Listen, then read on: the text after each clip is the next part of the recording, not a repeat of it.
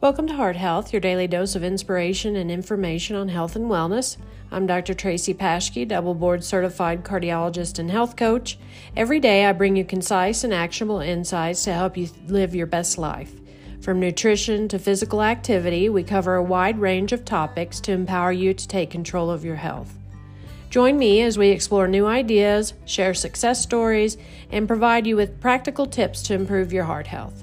Tune in daily to learn, grow, and become a happier and healthier you.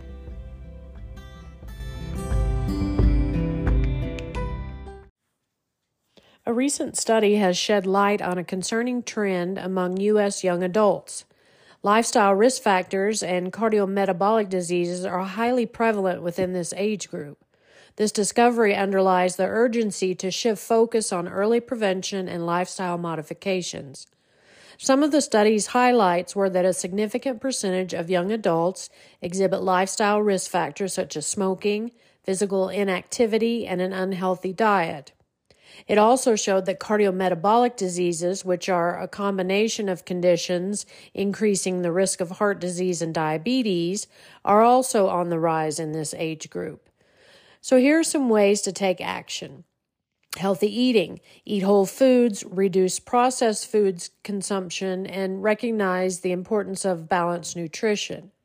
Number 2, stay active. Engage in regular physical activity, whether it's gym-based workouts, team sports, or daily walks. And number 3, combat smoking. If you smoke, make a plan to stop, and if you don't smoke, don't start. Remember, prevention is the cornerstone of holistic health. So let's champion the importance of early lifestyle modifications and rally for a healthier, heart-happy future for our young adults.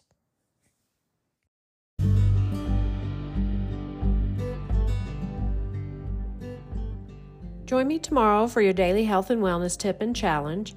Please rate the podcast and subscribe. And make sure you check out my website, www.hearthealth.care, for more health and wellness information and inspiration.